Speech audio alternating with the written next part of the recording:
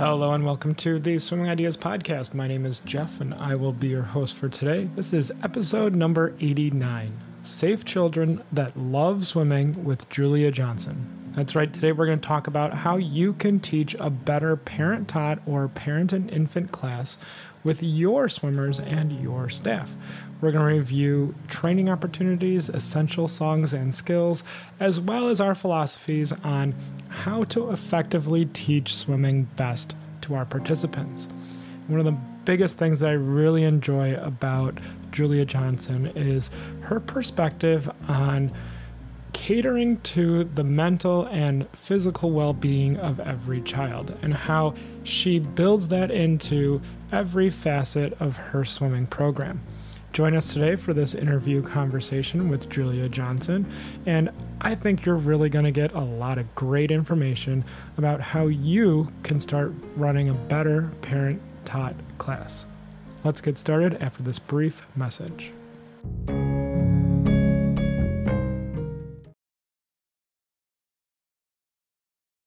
I have Julia Johnson with me today. She grew up in Michigan, where she learned to swim during summer swim lessons by going to the beaches and pools in Michigan. She swam competitively in high school and then completed a few aquatriathons, swim triathlons, and 5K swims in the years after graduation. Julia studied mental health and social work in college and realized that her passion was building mental health through swimming and coaching. Over the last 17 years, she has worked for country clubs, community education programs, schools, athletic clubs, and finally found her way to the YMCA of Memphis and the Mid-South. During the last 17 years, she's been coaching and leading staff, program design, launching new programs, teaching swimmers 3 months old to adults in their 90s, adaptive lessons, coaching middle school, and age group swim team and masters. Julia is passionate about the physical and mental benefits that evolve from swimming and especially enjoys helping the youngest of our Learn to Swim participants and their parents. Welcome to the Swim Ideas Podcast, Julia. I'm glad to have you here. Thank you so much for having me, Jeff. You're very welcome. So if you could just, I know we summed up your life in about 30 seconds here, but can you just tell me a little bit more about yourself and then how you kind of got started into swimming? Sure. I was very fortunate. I believe that my parents provided me the opportunity. Being in Michigan, it's a little bit more the norm to do swim lessons. And so I was provided that opportunity. And I had a swim instructor actually who would continually tell me, I had the same swim instructor year after year. She said, when you turn 16, become a lifeguard, I'll give you a job. When you turn 16, become a lifeguard, I'll give you a job. And eventually, I ended up swimming in high school. I was previously doing basketball and soccer, but had some knee problems, so started swimming instead. And then I went ahead and became a lifeguard and a swim instructor, and the rest really just worked itself out.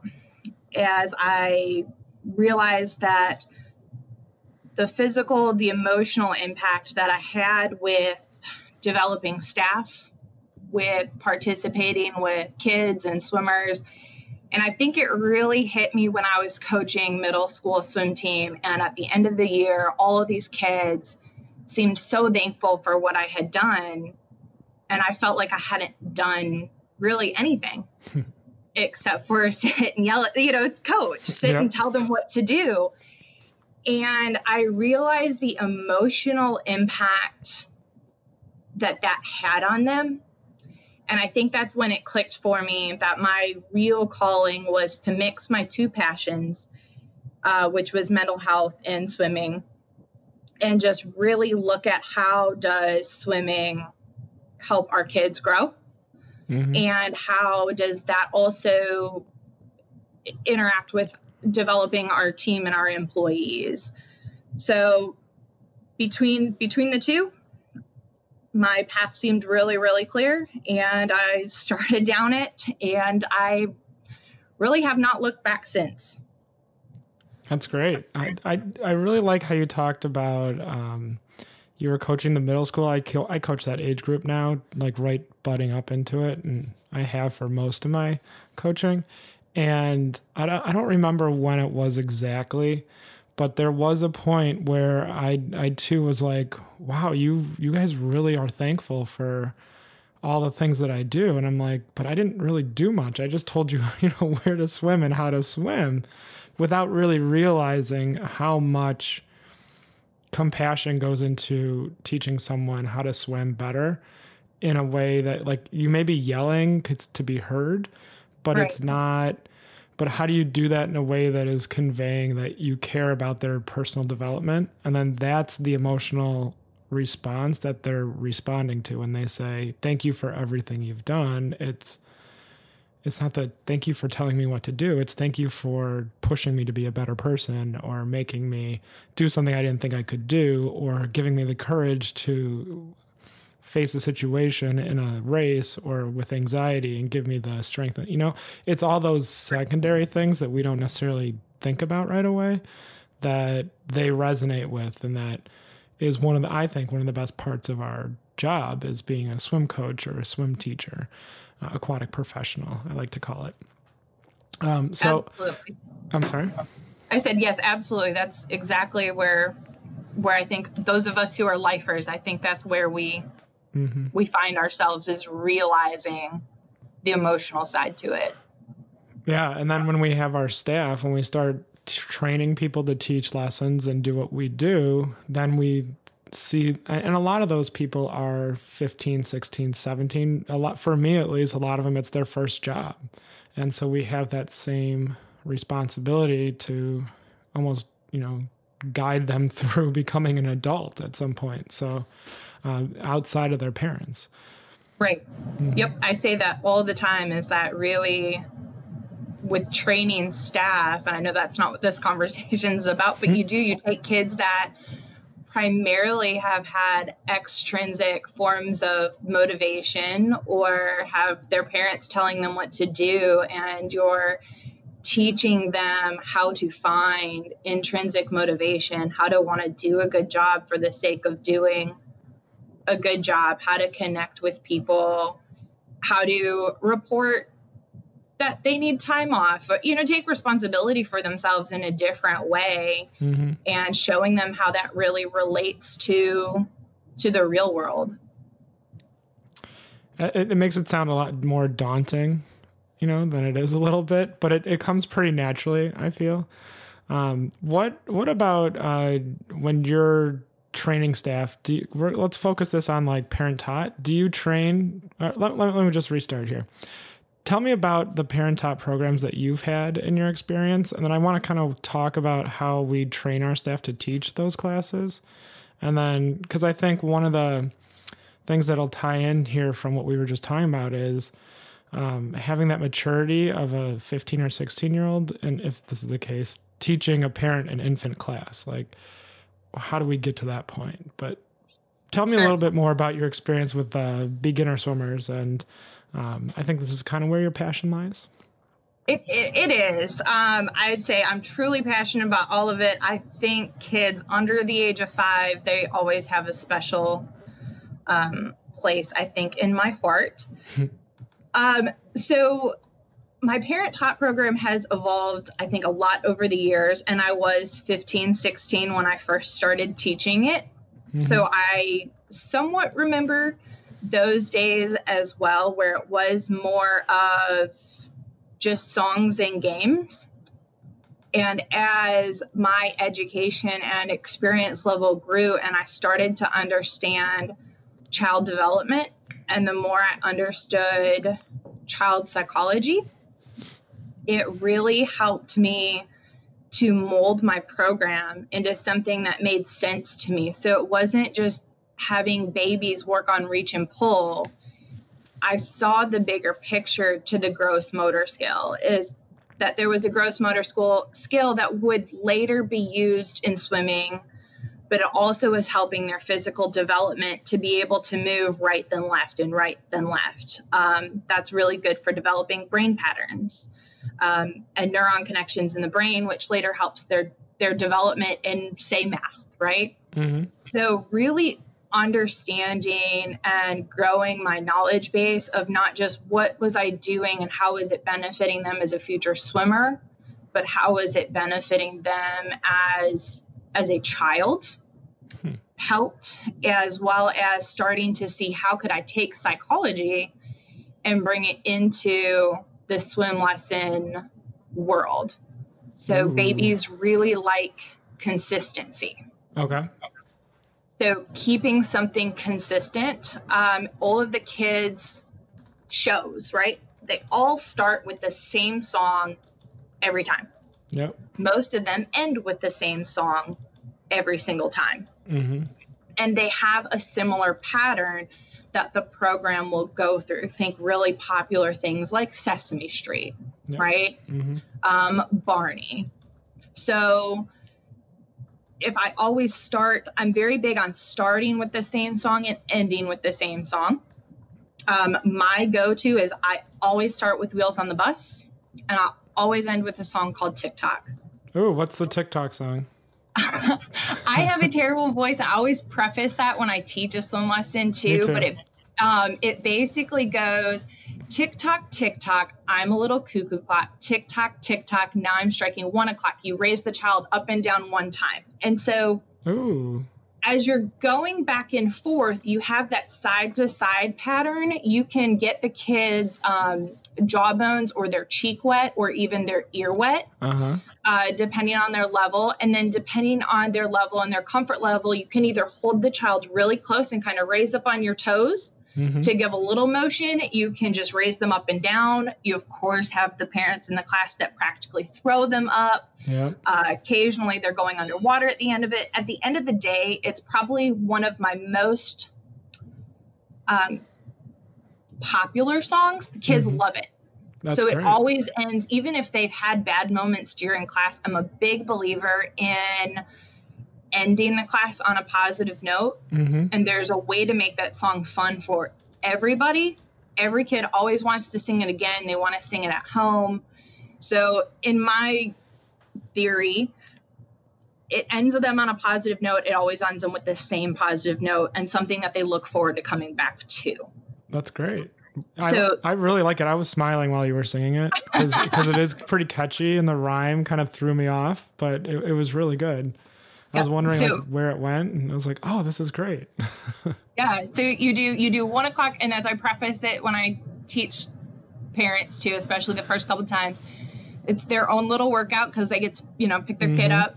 But we do 1 o'clock, 2 o'clock, and 3 o'clock. 2 o'clock, you go up and down twice, 3 o'clock, 3 times. And then that's it. So you're not going all the way till 12. That would take probably the whole class. Exactly. Yeah. We do the hokey pokey at the end of all of our classes. Okay. So it's like the same thing. I say, we're going to do 3 of them. We're not going to do the whole body and different iterations of it. So, right. But yeah, it heavily leans on that same thing that you were talking about is, ending on a positive note, but more delighting in the movement and the regularity and the expectation of something. And then you can make small changes like your right hand and your left hand, or someone is being thrown up only a little bit of the way or more of the way. And it's based on the parents' understanding of their own child's comfort. Right. Yeah. Right. So, and then sometimes you have to, there's that one parent that you're like, whoa, your child is screaming. Like, don't throw them in the air. I think setting the stage is really important in all of that. And before you get to a song like that, you've set the stage hopefully pretty well by that point. Yeah. So tell me about your first day teaching a parent taught, if you can remember that. I don't necessarily remember mine when I first taught, but I was 16. That's when I first taught parent taught. And I was pretty scared because I'm like, oh my God, these are parents. Like, why are they going to listen to me? And my manager sat me down and said, look, they're coming to swim lessons because they don't know what you know. And you've gone through training. You've looked at this, we've shown you what to do what we've trained you to do. And I was like, oh, okay. And then I, went through my day. But tell me about your experience with that. How were you thrown into it? It's funny that you use the term thrown in because isn't that what we do with most of our aquatic stuff, especially back, I think 10 plus years ago, Mm-hmm. the amount of training that we got was not a ton. So my mom set me up, honestly, I think pretty well for that. She, on and off throughout the course of my life, ran a daycare and an early preschool, which I guess gave me a little bit of a leg up. I had a lot of experience, whether that was being in our church nursery or helping out with my mom's daycare. I had a lot of experience by the time I was 15 or 16 with small children. Mm-hmm.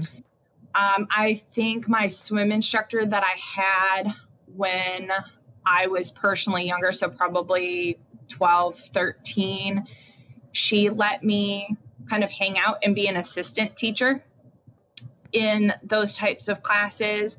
So I felt like I knew what to do, which was good because I don't think I was given much of a lesson plan. Okay.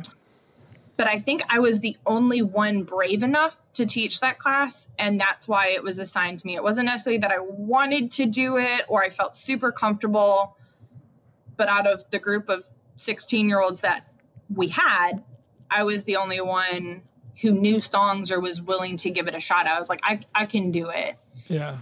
And then I remember afterwards feeling frustrated. So I didn't necessarily feel nervous going in. It was more afterwards. I was like, I felt like I didn't have good class management, which at the time I didn't even know that was a word or a term or a technique, right? Mm-hmm. I was like, the parents look at me really weird. I feel like they're expecting me to say or do something. I feel like they're looking at me like they're not getting what they want.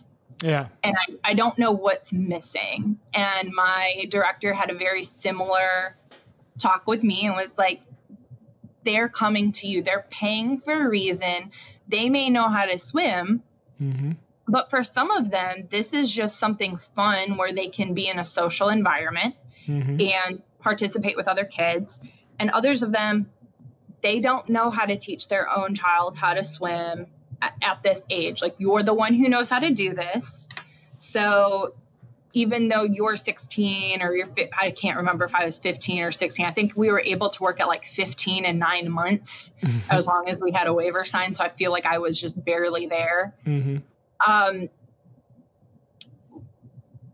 But like you're the one who has this type of education, who studied this, and so that they're looking for you for your expertise, even if you're not a parent yourself. You have the experience with swimming. Mm-hmm. And I just got really intentional. I did not like that uncomfortable feeling. So I got really intentional with trying to figure out what I needed to do to feel more confident and have those parents not look at me like they weren't getting what they wanted. Did you read books? Did you do stuff on your own? Was there a training material that was at the program that you were teaching with? What did you do? I'm not 100% sure. I know there was not a lot of training material where I was, because me and a friend of mine actually at 16 years old, went through a WSI class. Yeah. Wow. That's together. Young, yeah. I think it was when they just changed the age from having to be 18. They had just lowered it to 16. Okay. And we both turned 16, I think, during the class. And then we rewrote the program that we worked for. We rewrote their curriculum and the levels that they had. And we were the ones who trained the instructors. Wow. Great. Yeah. So I was learning. And I think that had something to do with what helped make me successful. Is I had to learn not only how to teach it myself, but how to teach somebody else mm-hmm. all at the same time. So I think I just did some research myself, and I took the WSI class through American Red Cross, which was also helpful, mm-hmm. and started to really just look at my own classes and analyze what did parents respond well to, what did they not respond well to, what would I want, and try and put myself in that position. Mm-hmm. And I started coming up with the conclusion that a lot of it was just knowledge and understanding.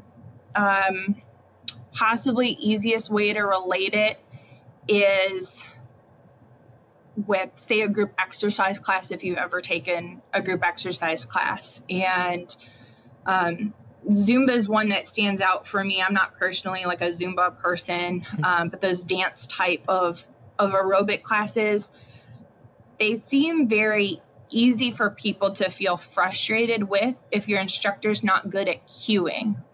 Oh, okay. And so if you don't know what's going to happen next, Yep. if you say put your hand up, but you don't say what hand, like there's a delay. Mm-hmm. And so really being able to start saying, this is what we're going to do, this is why, and then kind of cueing parents in. Mm-hmm. So for example, when I do Wheels on the Bus, I'm demonstrating and I tell them, okay, you'll watch my hands. I'll have a pretend baby in my hand often. And I've taught before where I've had a real plastic, in the water baby. Mm-hmm. But often I just use my pretend imaginary baby and I'll go round and round. But before we get to the wipers going swish, swish, swish, I'll stop, half to a second early, and I'll start doing the swish, swish, swish to remind the parents with my hands that that's what we're going into next. And it was as I started to realize, parents want to know, what are we doing and why are we doing it? All right, guys, we're going to start off with Wheels on the Bus every class.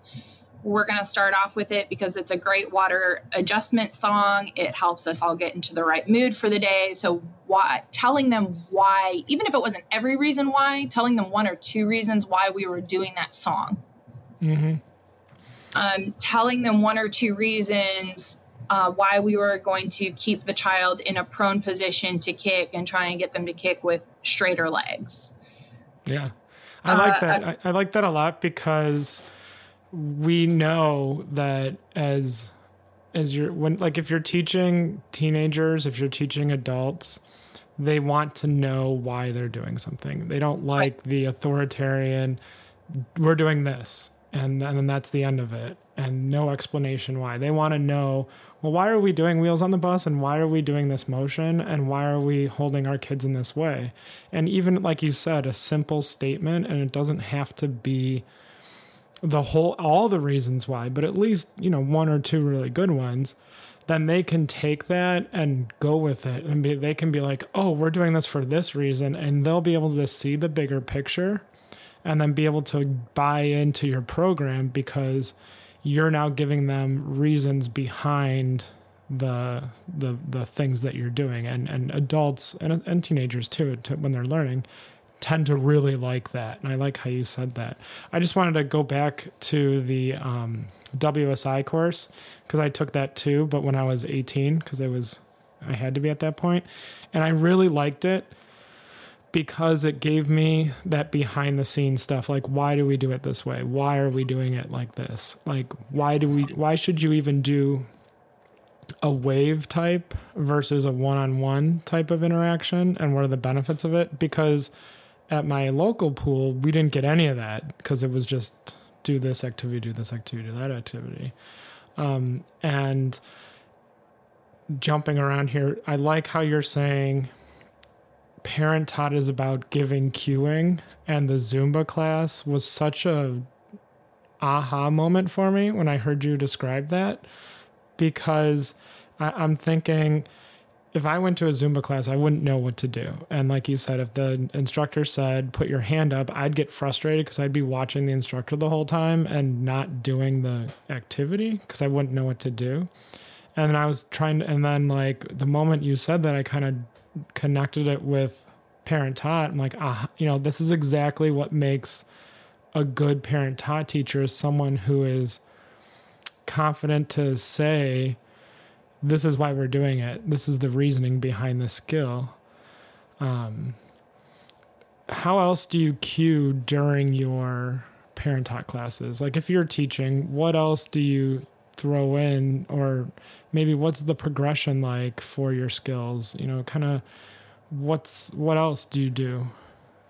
Sure. So different skills sometimes do have different progressions. So I like that you brought that up. I work on things like conditioning or peekaboo, things that have the same skill, just like for teaching a preschooler to go underwater, right? You have going underwater to your chin, to your mouth, to your nose, eyes all the way under, and then where they're truly comfortable with it. Mm-hmm. So classroom management is really important in a parent-child class. And I think that can be really challenging to figure out how to round up parents sometimes. Mm-hmm. And so I find just being really clear with the communication that we're giving. Confidence, communication, and cueing seem to be like that's your big three for wanting to teach a parent-child class. So I'll say, all right, we're all going to meet here in the middle and do X, Y, and Z. So maybe our next progression is that we're going to go ahead, we're going to work on our prone kicks. You're going to have your child hold on to your shoulders facing you like they're giving you a hug. If I have some kids who are less shy and might come to me, I frequently will grab or ask, somebody, hey, can I borrow your kid really quick? Yep. Do that all the time. So trying to figure out how we're going to do that as we, social distance, and I can't do that anymore. I'll probably go to bringing like a baby doll almost into class, which I've seen some other places do, and demonstrate the position. Okay, I want you to go ahead. You're going to move around. We're going to kick around. We're going to do this for a few minutes.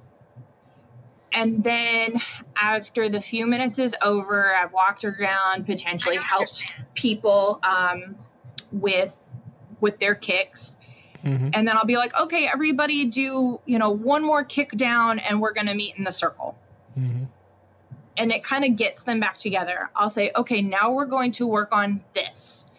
And for getting ready to go underwater, you're going to make sure that we're utilizing the same keywords. So before I take a kid underwater, I actually have the water going over their face as it would in the bathtub. Mm-hmm.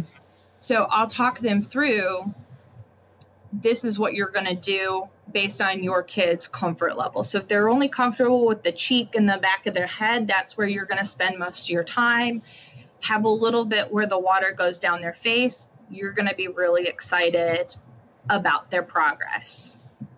And so breaking it down what each level might look like, mm-hmm.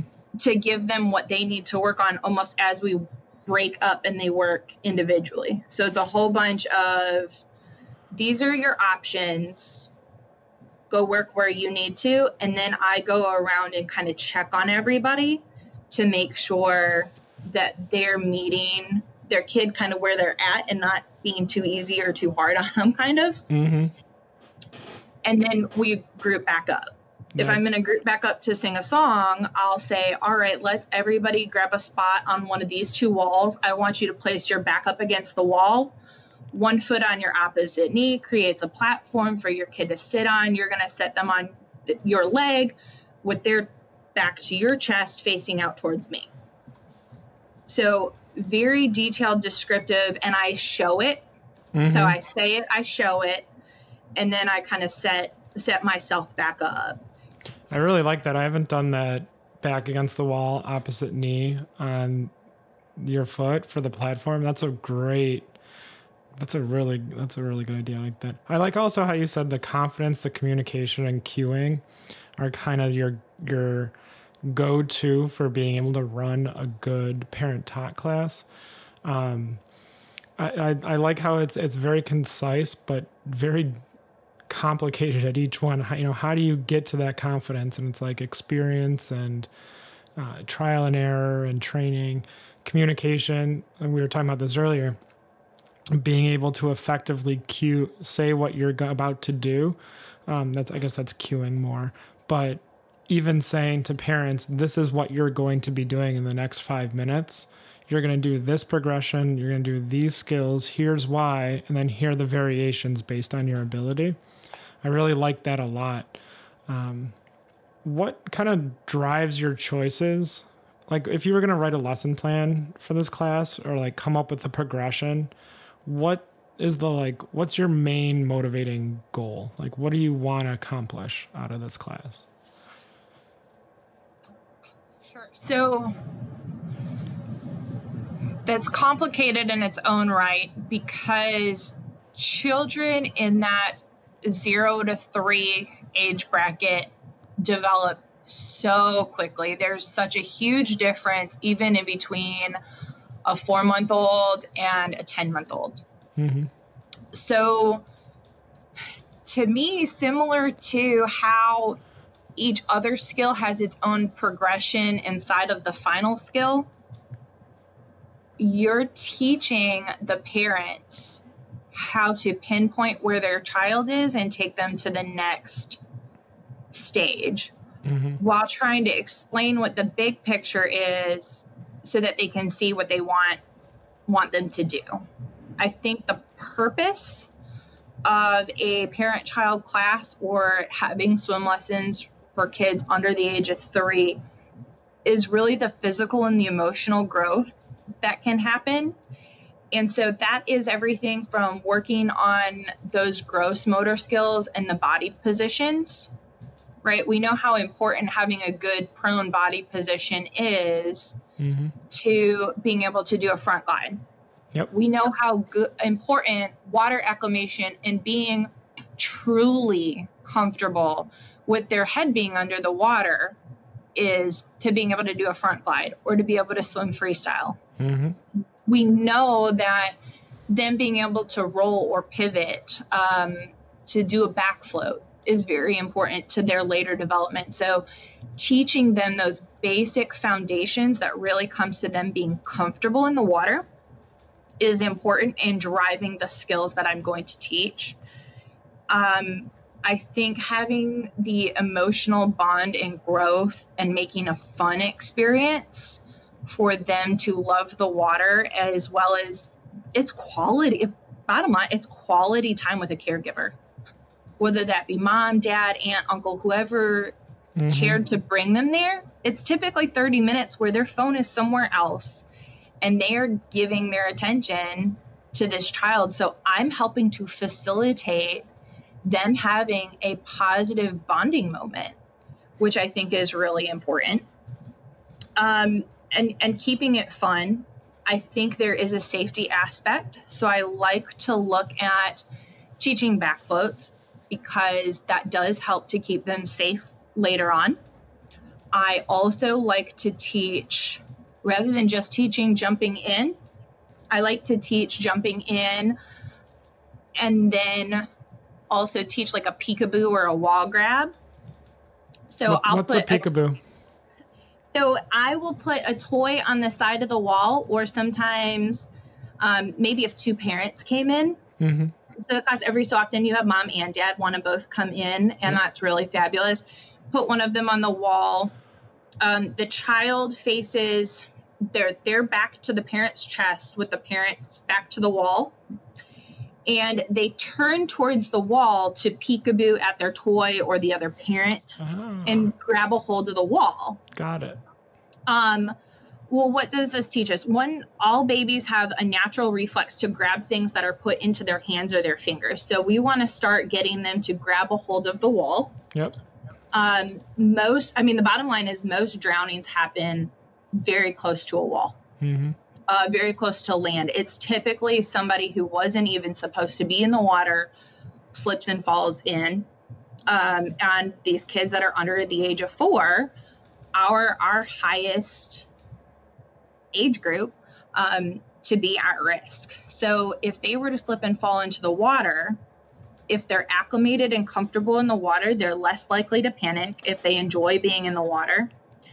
And then if I can teach them to be able to turn towards the wall and reach to grab a hold of something, it just gives them that better chance that they're going to be able to do that in a real life situation.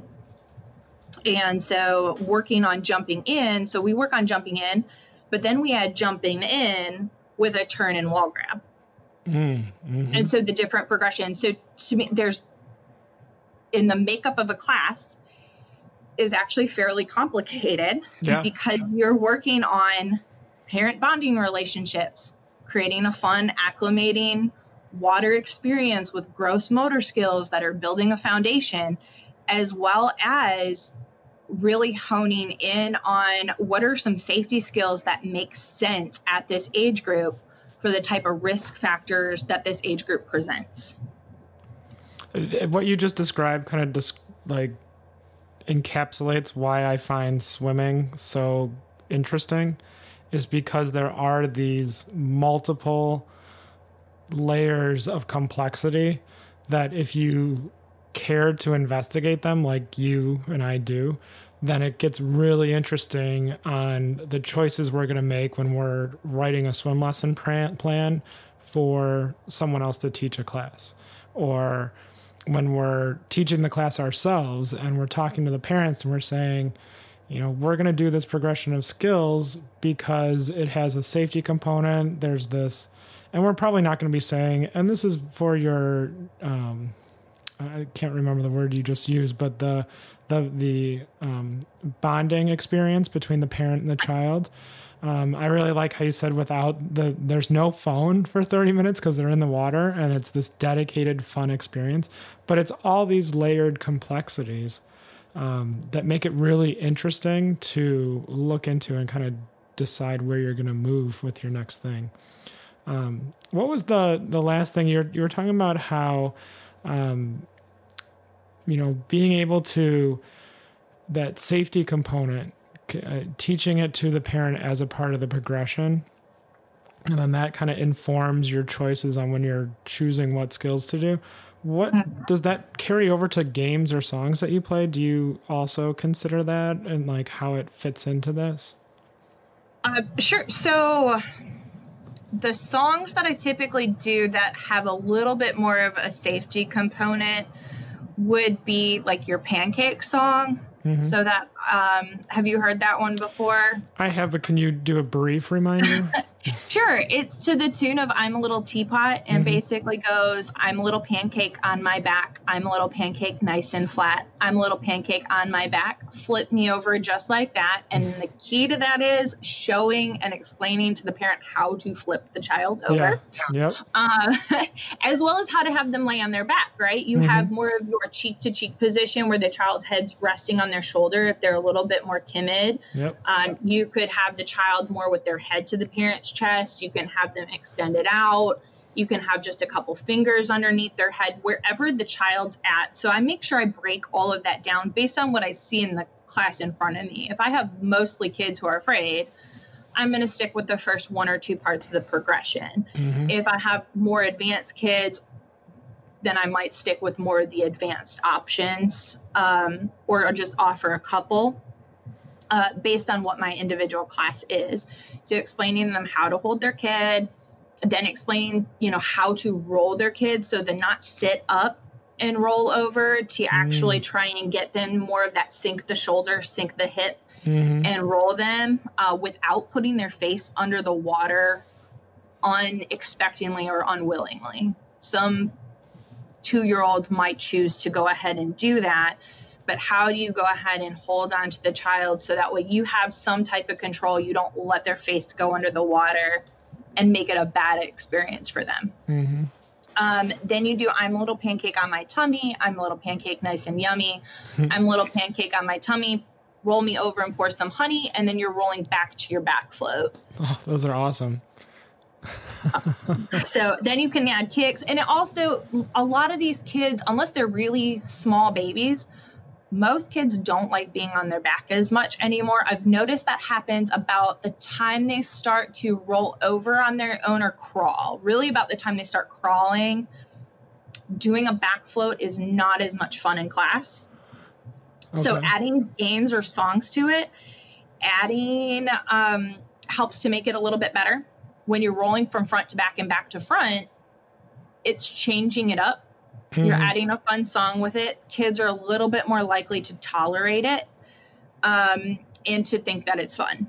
If I'm going to go ahead and put a toy on the child's belly and tell them they have to kick it from one wall to the other, it gives them something to do, and it makes it fun where they want to be on their back and they have a purpose, versus just trying to force a kid who doesn't want to do a back float to do a back float. Absolutely.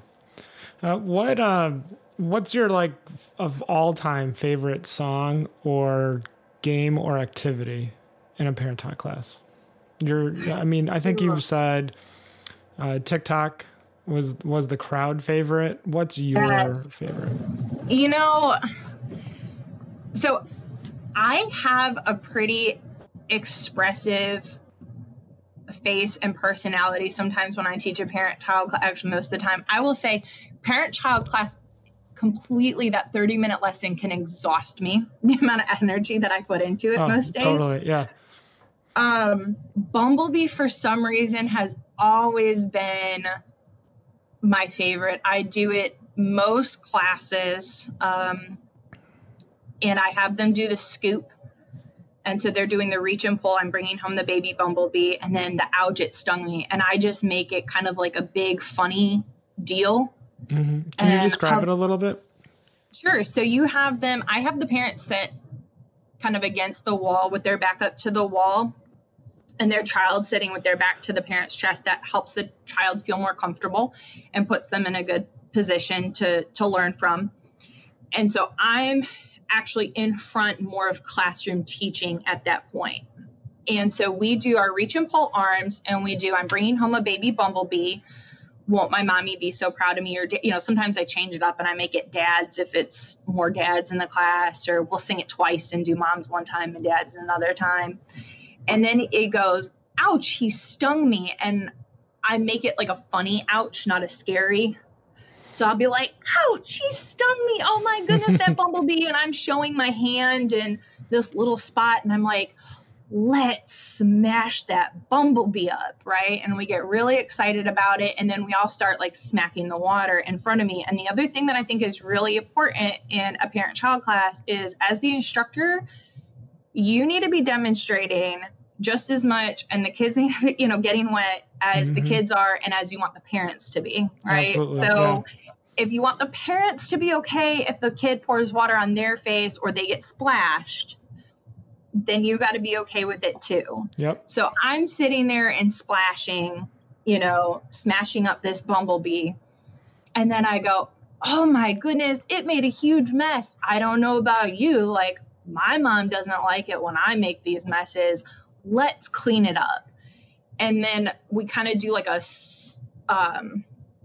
almost like your windshield wiper. You kind of wipe your hands back and forth across the top of the water. Mm-hmm.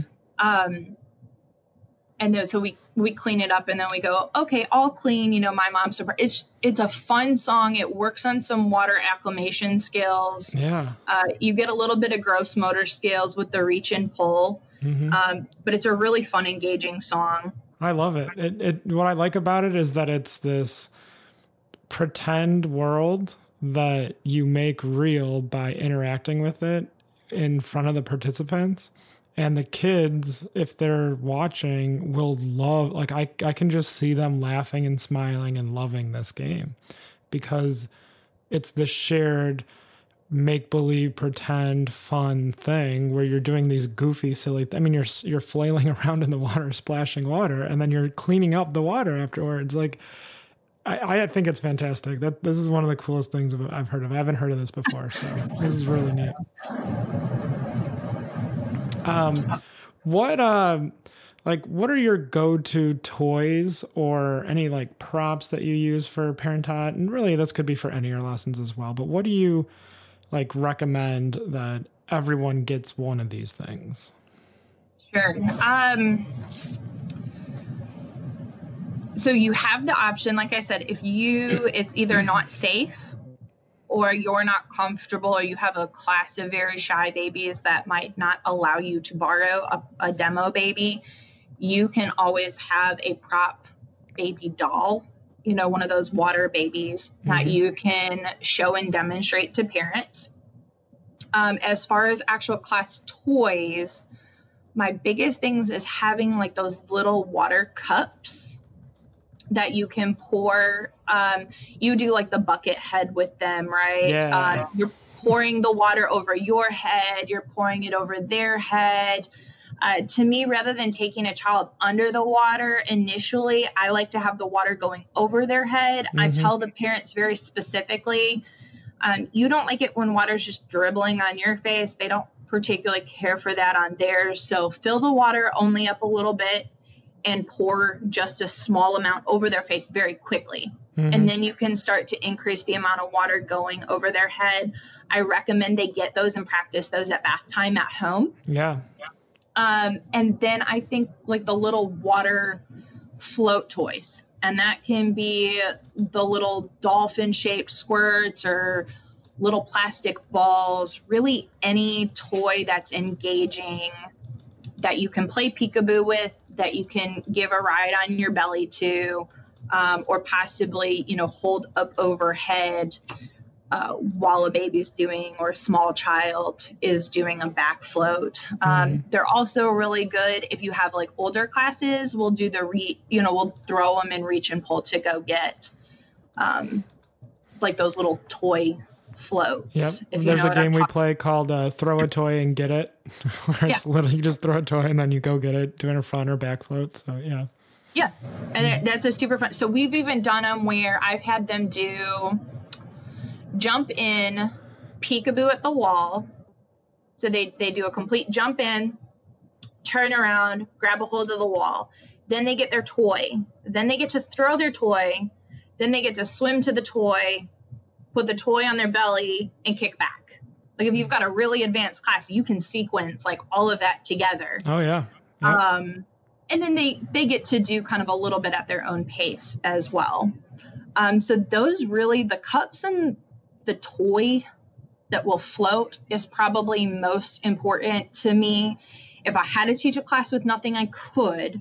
But those to me are absolutely, any good program should invest in those. Yeah. Noodles are okay and let me say that for the cups and the pool toys, there should be enough for each kid to have one or two. The cups, really, I say each kid needs to have two, one for them to hold and one for their parents. Because if we're wanting the parents to put the water on the kid's face, the kids have to have one to hold. And I've had occasional kid who has to have one in each of their hands in order for the parents to have one in theirs. So when I pass those out, I will usually put them on the wall, scattered around the pool. I'll have the kids kick to go pick out their cups, and I let parents know, pick one for you, pick one for them. Because I already know if you're trying to use it, they want it. Yep. And then noodles are great. You could have one or two. You can do like London Bridges songs with a pool noodle. Or if you're at one of those places that has like the pool mats, sometimes and I'm thinking more older parent-child classes, the 1.5 to 3-year-old age bracket, where they can sit and do the back float, or maybe a little bit more independent kicking on their front. You can put several of those, several kids sometimes on one mat, and they're able to go ahead and kick. They're a little we have a couple. They're pretty I don't know, they're flimsy. But we do the London Bridge with the mats, and it works really well. Yep. So those are bonus props. I don't think you have to have those ones, but there's definite use to them. All right. So it sounds like you're saying stick with the little water cups or like buckets, and then the floating toys are probably the most essential ones that you use in every lesson. Yes. I use those every class. Great. What's the first thing you, like one or two like key things that you train or you tell your trainers to make sure your staff does in the parent taught class? So like one of the first things I say is like, don't be afraid of the parents. Like they want to know what to do. Like they're looking to you for guidance. So be calm and confident in that. Like is that something you echo, or is there something else you make sure that everyone that's teaching a parent taught class knows before they do? Sure. So my parent taught classes, I'm probably a little bit more particular about who teaches them, and people get a little bit more training from somebody like me specifically before teaching it. I will take them through the sample lesson plans and highlight at least a few whys, maybe not for every skill. And I kind of teach them the confidence to be confident about it. Even as, so what I haven't mentioned is I actually have a 5-year-old son as well. Okay. And I've done all of this stuff with him. And I mean, he's a good swimmer, but when he was little, before he could walk, and I may have even started even before he could crawl, I did gymnastics class with him. Wow. I just felt like it was something he would like at however 6, 7 months old. I was like, he would like gymnastics class. Tumbling? And the kid couldn't even walk. I thought swim lessons, were in the area that I thought swim lessons cost a lot of money. Mm-hmm. Yeah, nothing like what I paid for gymnastics class. And I looked at why was I willing to spend this type of money and what did I want out of the class. And I took the class because it was fun. It was something different that I didn't know about. And there was whys behind it. So we did this thing called flagpole with these kids, and it helped to work on their core muscles. Mm-hmm. And they couldn't even walk or crawl, because you're like, why would you take a gymnastics class if this kid can't even walk or crawl, right? Mm-hmm. That makes no sense. Yep. And I think a lot of parents sometimes think that with swim class. Well, there's no way that my 6-month-old can swim across the pool. Why would I do that? Mm-hmm. So having that family environment, letting people know parents are somewhat doing this for the social environment. They're doing it because it's fun. So don't be afraid of them, and make sure you clearly have a lesson plan. Do not go into a parent-child class, especially if you have not been doing one, without a lesson plan. That's true of all lessons, but particularly you have to have some type of guidance when the parents can be looking at you and you're feeling kind of scrutinized. Yeah. I mean, I use my lesson plans now because it's been, 6 months. If I swap in to teach one, I'm like, oh gosh, what should I do? So I use a lesson plan when I'm teaching Parent Out right now too. So yeah, I really agree with that. And I usually have a template. Mm-hmm. And I'll be like, you're going to pick your opening song. And if you're teaching this session, you're going to always have the same opening and the same closing song. And I'll walk them through how to lesson plan their class, and making sure that they know their order, their progression. So how to have confidence, how to build their good plan. And then I usually will have them co-teach with me. It would have to be like a weird extenuating circumstance for me to not have somebody co-teach with me first, where while we're teaching, I'll say, okay, did you notice when I did Wheels on the Bus that before we went from wipers to the doors opening and closing, I stopped doing the wipers and I started doing, so I'll show the other instructor how I'm cueing. Mm-hmm. I will show the other instructor how I give directions, and make sure that rather than me just doing it and expecting a new instructor to pick up on it, that I'm explaining, did you notice how I did that? And then having them maybe co-teach with me and saying, okay, you're going to lead this song, and this activity. Mm-hmm. And I'm going to lead the rest. I found that when I do that, similarly with me, and like if I'm training a new assistant coach or training a new swim teacher, there's a lot of anxiety about making a mistake. And I tell them, I'm expecting you to make mistakes. This is your chance to go through this and fail at it. And afterwards, we're going to talk about those mistakes and then how you can get better in the future. And if it's something really egregious, I might stop you during the lesson, but generally I won't. Do you have that similar conversation with your participants, or how do you kind of mitigate that defensiveness that teenagers or even post-teenagers tend to have when you're correcting them about their teaching ability? Sure. So I think I have that throughout all of the training course. Mm-hmm. And so by the time to me they're teaching parent taught, or I'm starting to train them on teaching parent taught, I've taught them several other things to that point. Okay. I typically start off in my new hire training, whether it's a lifeguard or a swim instructor. Hey, you're getting this amount of time right here. You are not going to remember all of it. Mm-hmm. You're going to make mistakes, which means you have learning opportunity, right? Yeah. So rather than it being a mistake, like you're doing a learning opportunity, I also, when I'm being thorough, will remember to say, my way might not be your way. I can give you my experiences. I can give you things that have worked really well for me.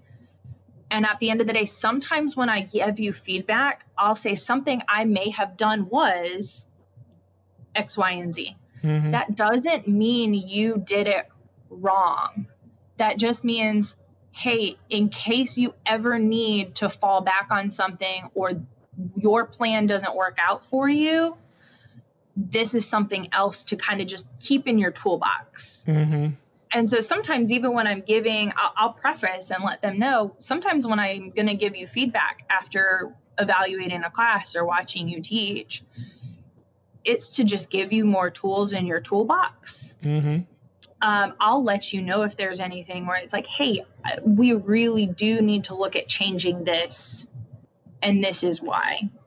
And letting them know, yeah, with 17 years of experience, I've made the mistakes. Like I was 15, 16 teaching and having to figure this out. So I think having that real conversation with people as you're training them is really important. I'm really glad that you brought that up, because I think that's something that can easily get missed. And sometimes even if I'm going through the hire process really quick, we really got to hurry up and train an instructor. Mm-hmm. We will forget that. Yeah. I like to think sometimes I notice that they're getting uncomfortable, and then I backtrack it and make sure that they know, hey, you don't have to sing every song I sing. Your opening song and mine doesn't have to be the same. I really like that. I like that opportunity for freedom. Like, I think I talk about this a lot. It's like you have the framework or the guardrails in place, and within that framework is a lot of flexibility. Like, it sounds like you give your people that you work with and train a lot of free ground to do things how they please, as provided it falls within, the essentials. But like you said, they don't have to sing the same song that you do. You like this song for your reasons, but maybe they and their style, a different song would be better for them. I really like that opportunity for freedom. Absolutely. I've learned some of the cooler things that, I've learned tips and new games and new activities from instructors and them having that creativity. Yeah. Yeah. So absolutely. There's been times where I'm like, hey, like I have never seen that game before, or I've never seen it played that way. Mm-hmm. And that was really awesome. Yeah. And it'll become almost like a best practice where we'll change that. So I think for instructors, teaching instructors, it is really important to make sure that they understand the why. If they understand the why behind that skill or why you would teach it that way, then they can make sure that their style fits the why, even if the how is a little bit different. Does that? Ooh, that's really good. Can you say that again? I hope so.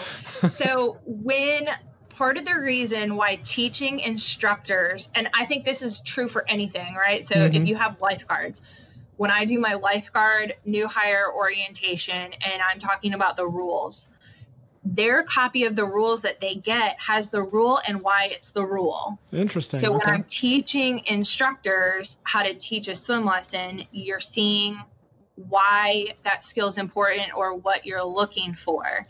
And when the instructors understand the why, the how can be different, and the how creates the activity of accomplishing the same goal. Got it. I'm writing this down because it's really good. This is like gold. what else do you want to add? I mean, we got 1 or 2 minutes here. Is there anything else that you want to hit that maybe we missed as talking about kind of your experience and parent taught? I mean, we talked about the mental and physical benefits of swimming, which I think we could do another conversation entirely about. My gosh, yes. You could do a whole series on physical and mental. I mean, for all ages, right? Absolutely. Yeah. But is there anything that maybe that today you kind of wanted to highlight or go back to that we missed? I think highlighting on the same fact of what we just did, that they have to make it their own class. Confidence is really important.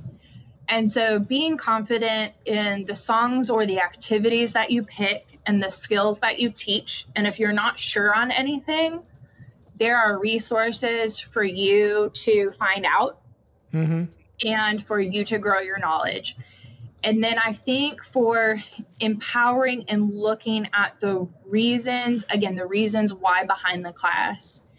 And the thing we didn't spend a ton of time talking about is setting the stage with the parents. One of the things I always make sure to start out new classes or to let new parents know is that they do know their kids.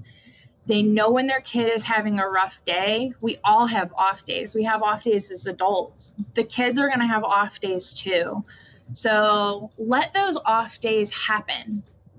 If the activity is not working and you can't make it a fun environment where they're learning something while having fun, then peel off to the side and just give them some extra attention.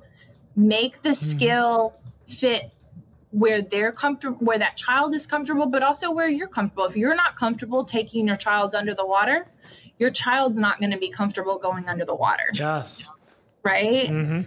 So you have to work for what works for you, what works for your child, and know where they're at and know where they're at that day. And letting the parents know when you're in this class, it's not to force your child to do X, Y, and Z. We have an overall goal that we're going to get there. Each kid's going to get there in their own time and through their own process. And it would be a disservice to them to push them any further faster than what is going to work for them. Because at the end of the day, we want a safe child who loves swimming. Yes. Yep. So that's wonderful. Yeah, I really like how you really laid that out pretty clearly. That's something that I think I explicitly say to when I'm teaching a class, but I don't know is always delivered by other people that I'm training to do, because sometimes I think I forget about saying that or teaching that aspect there. I'm really glad that you said it that way, and especially the way you said it. Make it fun and enjoyable, and then give them a chance to peel off to the side and give that child the attention if they need it, instead of forcing this activity down your child's like when they don't want to do it. Like that's, I think that's a great way to end.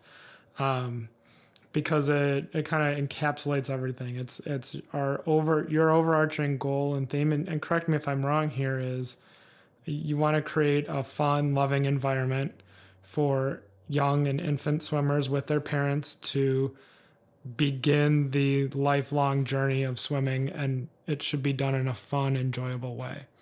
And correct. Yeah, with enough time, we're going to get there. It's just a matter of, when are we going to get it? It's not a race, it's a marathon, right? Oh, it's it's an aquathon. There you go. Okay. Is there anything else you want to add in addition to that? Otherwise, this would be it. No, I think that gives us a pretty good foundation to give to most instructors and instructor trainers. Absolutely. So thank you very much, Julia. It was a pleasure talking to you. Thank you so much.